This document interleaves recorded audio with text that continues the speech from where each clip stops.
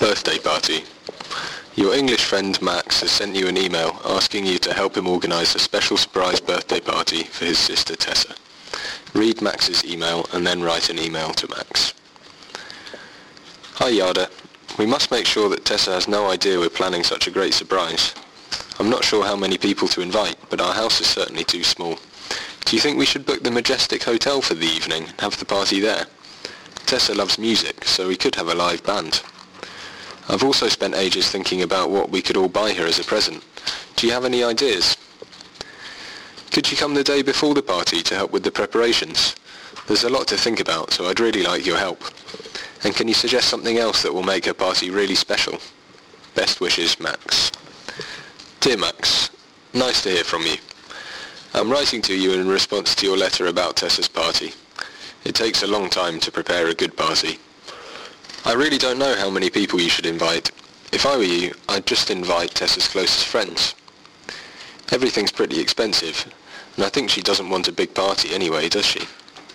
I know that your house is really small, so it might not be possible to have a party there. I was thinking about the Majestic Hotel, and I'd like to ask you, are you really so rich that you can book such an expensive hotel? As far as I know, it's one of the most expensive hotels in the city, so don't go crazy. I tell you what, my parents are going to Spain for their holidays in 3 weeks. If you want, you could have the party in my house, so long as you swear that all your friends won't make a mess and that they'll behave properly. I wouldn't want my parents to be angry with me. Let me know as soon as you decide if you want to have the party in my house, because if so, you should come to my house the day before to prepare the party. If not, shall I come to your house the day before? I know a lot about preparing parties, so you don't have to tell me how time-consuming it is. I'd say it's not possible to prepare a party by yourself. What would make this party special? I have no idea. I think you mentioned something about a live band. That would be great. I really like the Cranberries, and so does Tessa. It would be a very special party with a live band, but it would be a bit expensive, so we could have a Cranberries tribute band. In my opinion, she's worth it, but I'm wondering if you feel the same.